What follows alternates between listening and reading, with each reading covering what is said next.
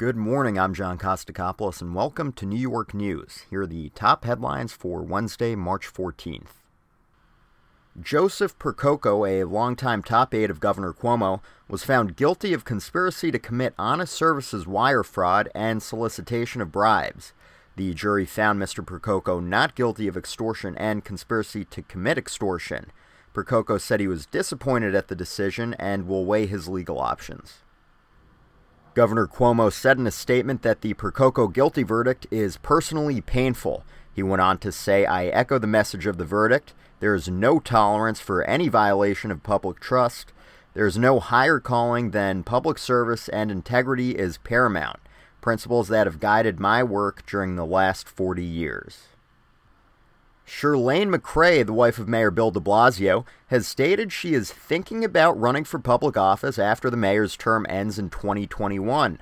The First Lady is an advisor to the mayor on senior personnel matters. She also heads two important initiatives, the $800 million mental health initiative known as Thrive NYC and the city's nonprofit, the Mayor's Fund to Advance New York City.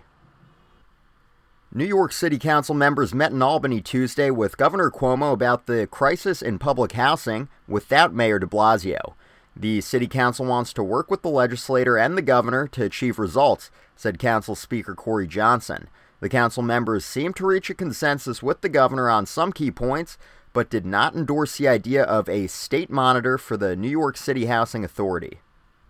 And now a quick markets update from Bloomberg. Asian stocks fell following a drop in American equities after the unceremonious departure of Secretary of State Rex Tillerson.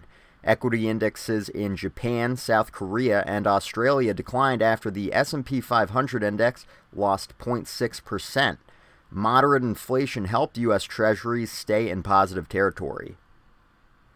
And in sports, the Yankees will face the Orioles and the Mets will take on the Marlins in preseason baseball. And in hockey, the Rangers will host the Penguins and the Devils will visit the Golden Knights in Sin City. Thanks for listening to New York News. Tune in tomorrow for a new episode.